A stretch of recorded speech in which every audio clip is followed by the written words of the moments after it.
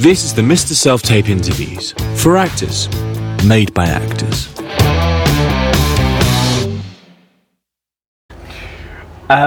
Hello, welcome to episode 4 of the Mr. Self-Tape Interviews, actors and other wonderful people, such as yourself, but you are an actor. Yeah, I am, first and foremost, yes. We're joined by Sarah Berger. Thank you very much for joining us on this show. It's very exciting to have you, especially because I'm a big fan in terms of what you do with the So-and-So Arts Club. Could you tell us a little bit about the So-and-So Arts Club and why you started it? And because you are the spearhead, aren't you? You are the I leader. mean it's your baby. It is me. Yeah. And now Dave Spencer, the irreplaceable Dave Spencer. Yes, the So-and-So Arts Club. I started it 6 years ago by accident. By accident? Yeah, I had a list of things I thought I might do because I felt frustrated about having been an actor at that point for about 32 years. Yeah. And had a really good career and done lots of things. You started when you were 5. I did, obviously. Yeah. But it's the law of diminishing returns, particularly for women. And also I had to really put baked beans on the table because I brought my son up and on my own. And so I had to earn money, basically. And that had, to some degree, limited some of the things I could do, but also meant that I had to do things I didn't particularly want to do because I just had to consistently keep it going. I had decided that once my son had spread his wings, he'd left university and he was going to go off and in fact go to film school rather than become the accountant I hoped he would be. To fund his mummy. Yeah. I got myself I got myself 8 square foot in a floor in a building because I thought if I've got somewhere to go into, it'll force me to actually do something rather than talking about it at home and bitching and moaning about life and the business. So I went in and I had a list of things, and halfway down it said, start an arts club.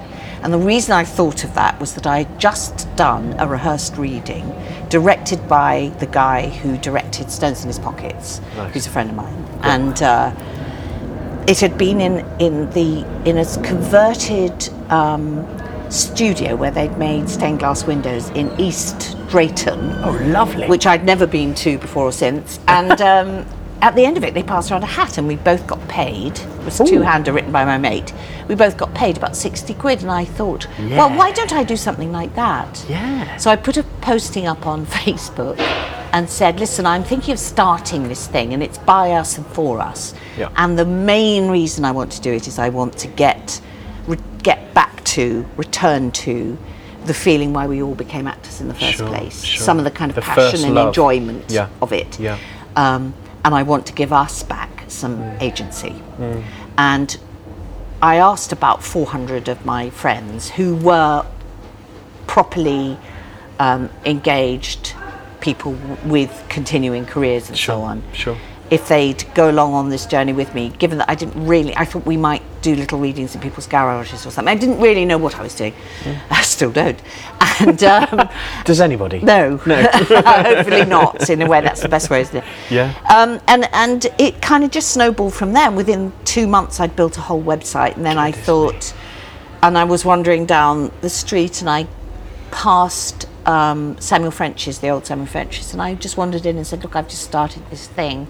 Could we come and do rehearsed readings of new plays once a month for nothing if I provide all the chairs and everything? And they said, okay. And that's how it all began, really. And it's kind of snowballed. Yeah, it really has snowballed, because where on earth are we now? Well, now we've got 2 venues with offices and rehearsal space. I've got a full pop-up theatre kit, so I can put a theatre up in a day. We're about to look now for a permanent theatre space that we can turn into a theatre space, so that we'll have that. And we've done probably over 65 rehearsed readings, and we pay everybody 40 quid to come and do them. Fantastic.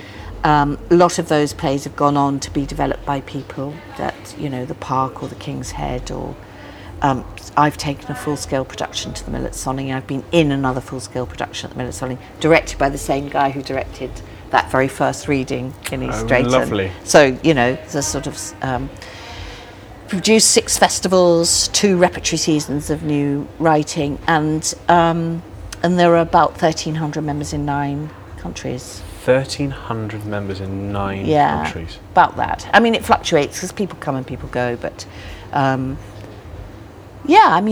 which I am a member. Of which you are a member. Of which I am a member, and enjoying the great benefits of it. So hopefully, folks, if you're listening, you don't have to be based in the UK to be a part of the... You don't have to be based in the UK, and more importantly, you don't have to be based in London, because people say this thing, I live in Surrey. Right. So I think, but I've actually produced plays and people have flown over from Australia. Yeah. So it's this... It brings me to something that's really playing on my mind at the moment, which is very much to do with what I think the ethos of these podcasts is about, which is about how you help yourself in the industry. You've got to be proactive. Yes. And one of the things that I feel very keenly, having done this for 6 years, 4 of them single-handedly, is that these kind of impetuses and organisations, which are few and far between, in that people don't, generally speaking, do something altruistically for the general good. Yes. And as you know, we have a subscription fee of £30 a year, which is not going to break anybody's bank. For a year. But you're doing the lifetime membership for... £100. £100 for a lifetime membership. Yeah. That's extraordinary. Yeah, because it's not about making money, but it's about trying to get people to commit and feel that they're part of something. Yeah. And then most importantly, to contribute to it. Yeah. Because what does break my heart is that there are a lot of people who think, oh, what a great idea. They sign up and then they don't even upload a photograph of themselves onto the website. And actually, constantly I'm asked, do you know somebody who would fit this bill or fit that bill? And I go to the website, and of course, if I haven't met the person, they've never been to anything, there isn't a picture of them, they haven't put a bio up, I'm never going to recommend them because I don't know who they are. I don't even know sometimes what they do. No, for sure. And it's really hard to get people to get up, cross the road and join in with something. Because you're helping yourself by doing that, aren't Of course. Of course, because whatever it is, like let's say you came and met me for a project that was going out to Kyrgyzstan, of all places. Which is another adventure we could talk about another time. One day, yes. Where I was directing a bilingual production of Macbeth at the State Theatre. And Who does that? Who doesn't? Yeah. And I used 2 club members to do that, to take with me and so on. Yeah. And it all came about, that whole opportunity came about as a result of something I'd done through the So-and-so Arts Club. So, I know I'm living proof that it does generate opportunity and work if you choose to engage with it properly or indeed at all. But I think that what then happens is, if you're somebody who puts themselves forward and turns up for things, not only is there a good chance that you will be used in something, but you'll meet somebody. Even if you come and watch things, people have formed companies sitting next to each other at a reading, got chatting, or so there's loads of stuff you can do on, off your own bat, as it were. Absolutely. It's that big thing about, the best piece of advice I was ever given is keep turning up like a bad penny. It's her again. Oh God, I've forgotten about her, mercifully. But now here she is. You should be saying this. Exactly. You'll be seeing me every day. Yeah, exactly. But also, you've got to be in the room. Yeah. You've got to be in the room, and if somebody is opening a door and ushering you into the room, walk through it. Yeah. Simple as.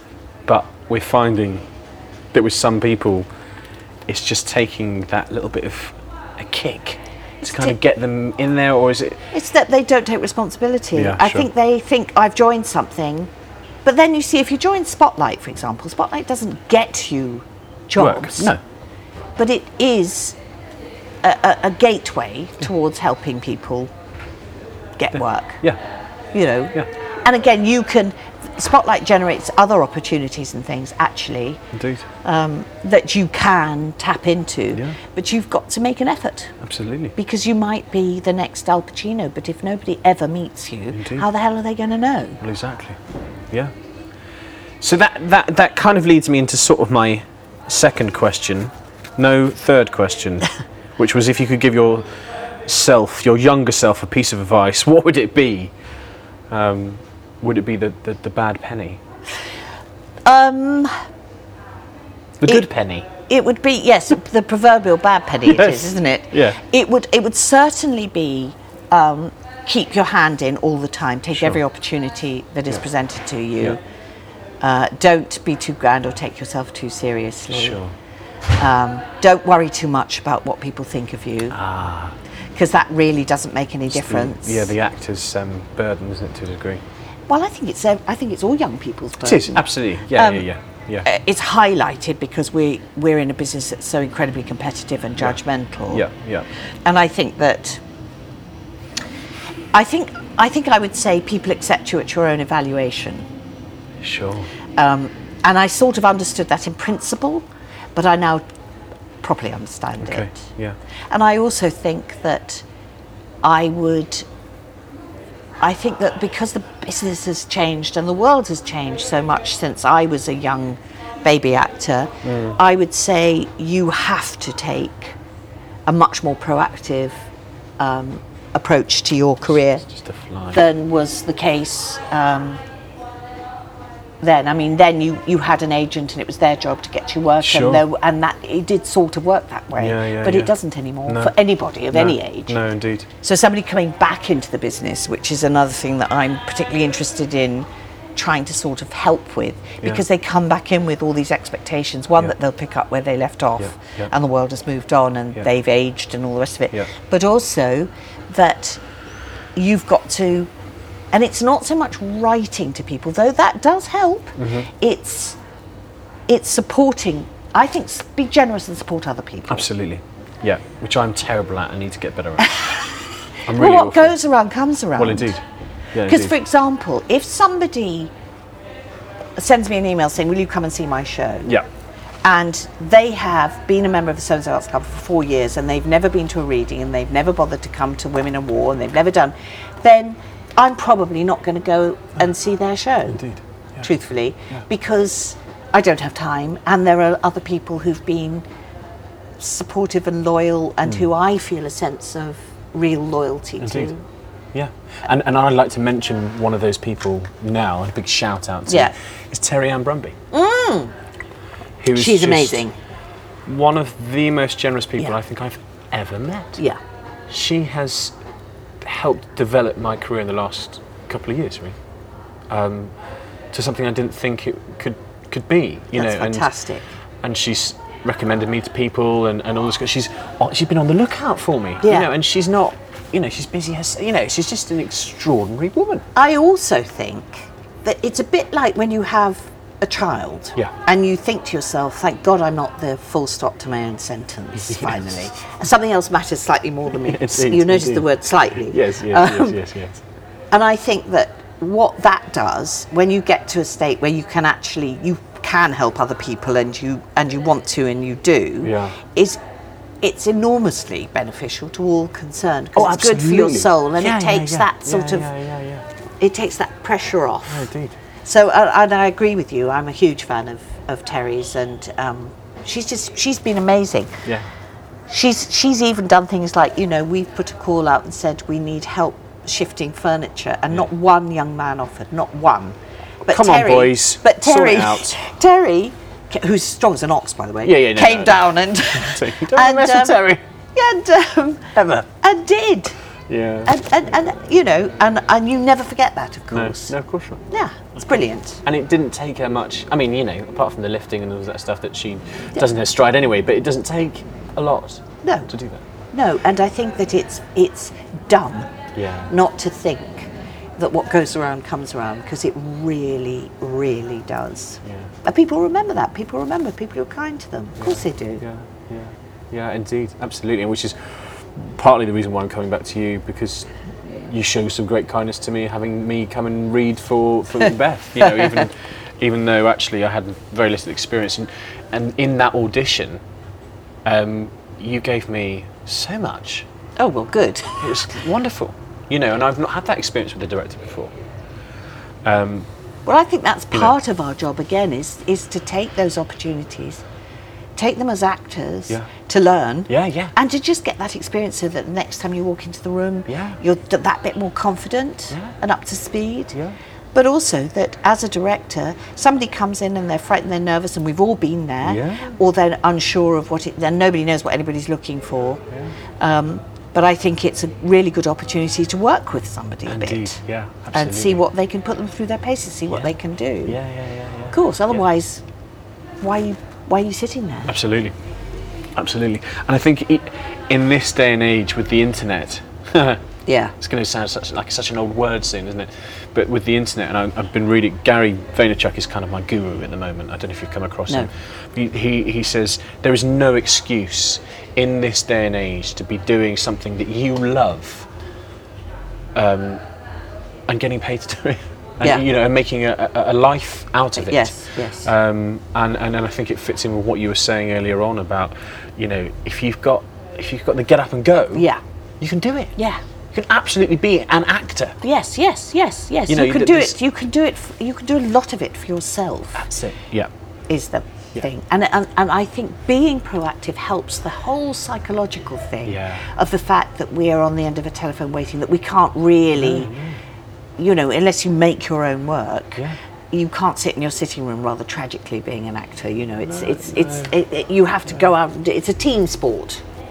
And this is something else that's cropped up again and again in the interviews, in the last 3 interviews, is that we're in this together. Yes. We're not actually in competition. Yes. Because we're all individuals and completely unique. And also, if you walk in, that day they're going to be buying a Fraser. Yeah. And the next day they'll be buying a John, or it's got nothing to do with if it's your turn, it's your turn. Yeah, exactly. Right. So share the love, you know. Yeah. Indeed. And I think that's what we've got to remember, is when we're in that audition room, unless we're preparing, why not strike up a conversation? Yeah. And connect. Yeah. With your fellow human being. Yes, exactly. You know what I mean? Exactly. And we're really good at that. Actors are meant to be good at that. Yes. Connecting. Yes, exactly. Know? That's the You're not giving something of yourself away by doing that. No. You're actually giving yourself some sort of a present. Well, indeed. It's the truth of it. Indeed. Because it sets you at your ease. It means it sets you know. No, I think that's I think the whole process. I mean, John Caird, who's one of my patrons. Lovely. Big shout out to John. Thanks, John. Listen to this. Do you know who John Caird is? I'm afraid. He was one of the directors of the Royal Shakespeare Company. Oh, well, there he directed Les Miserables. Everybody's going to be shouting at me. Yeah, he's Trevor Nunn and John Caird. I know Trevor Nunn. Yes.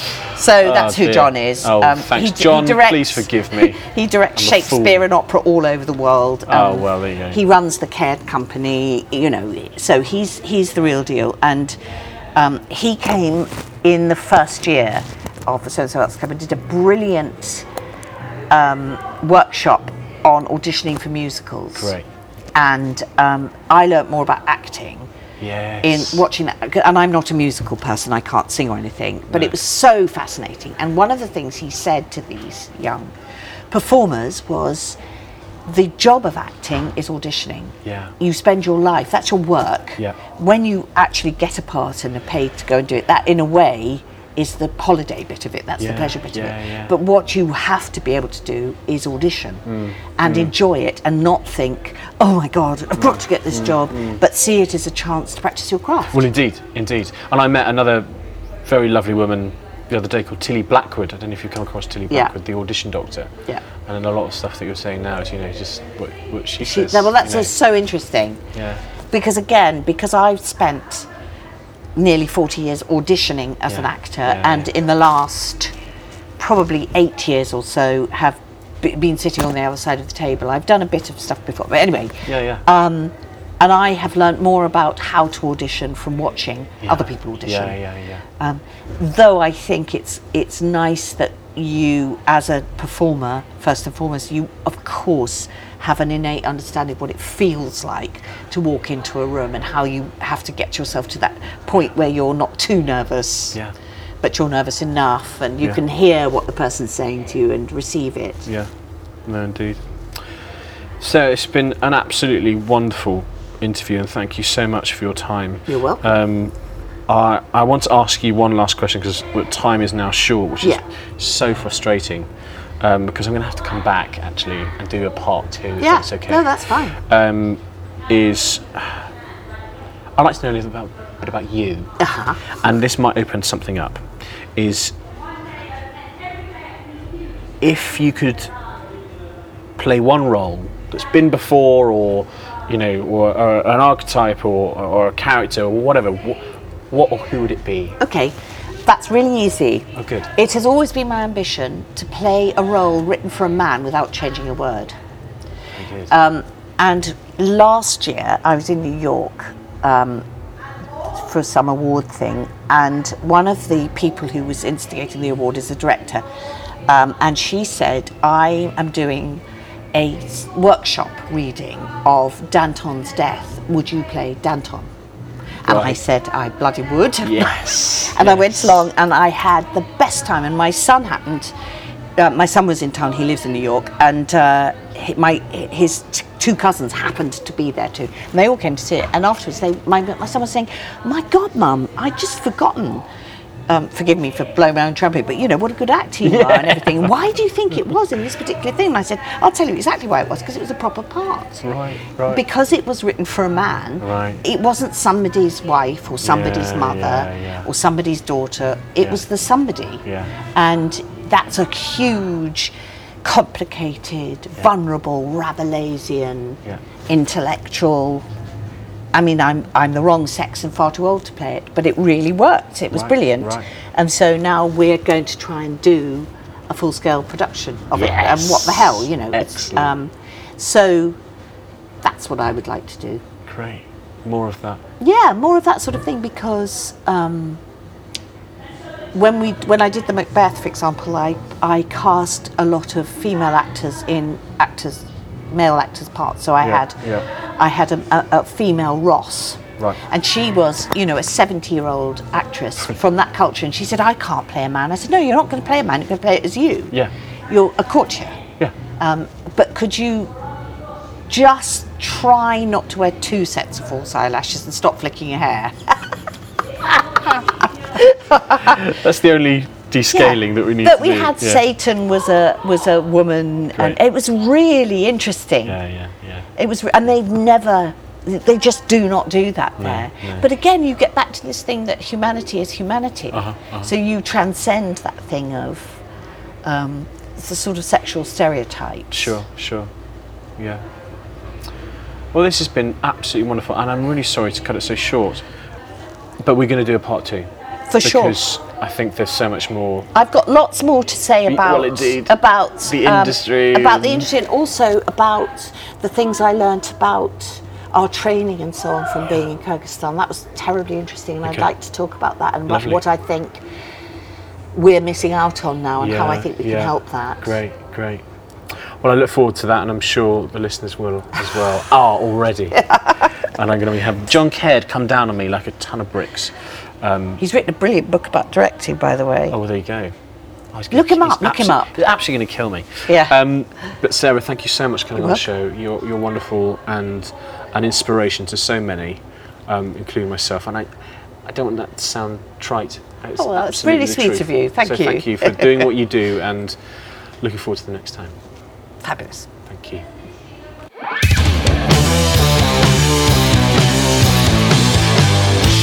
Thanks for listening to this episode of the Mr. Self-Tape Interviews. If you liked it, give it a share, or 85.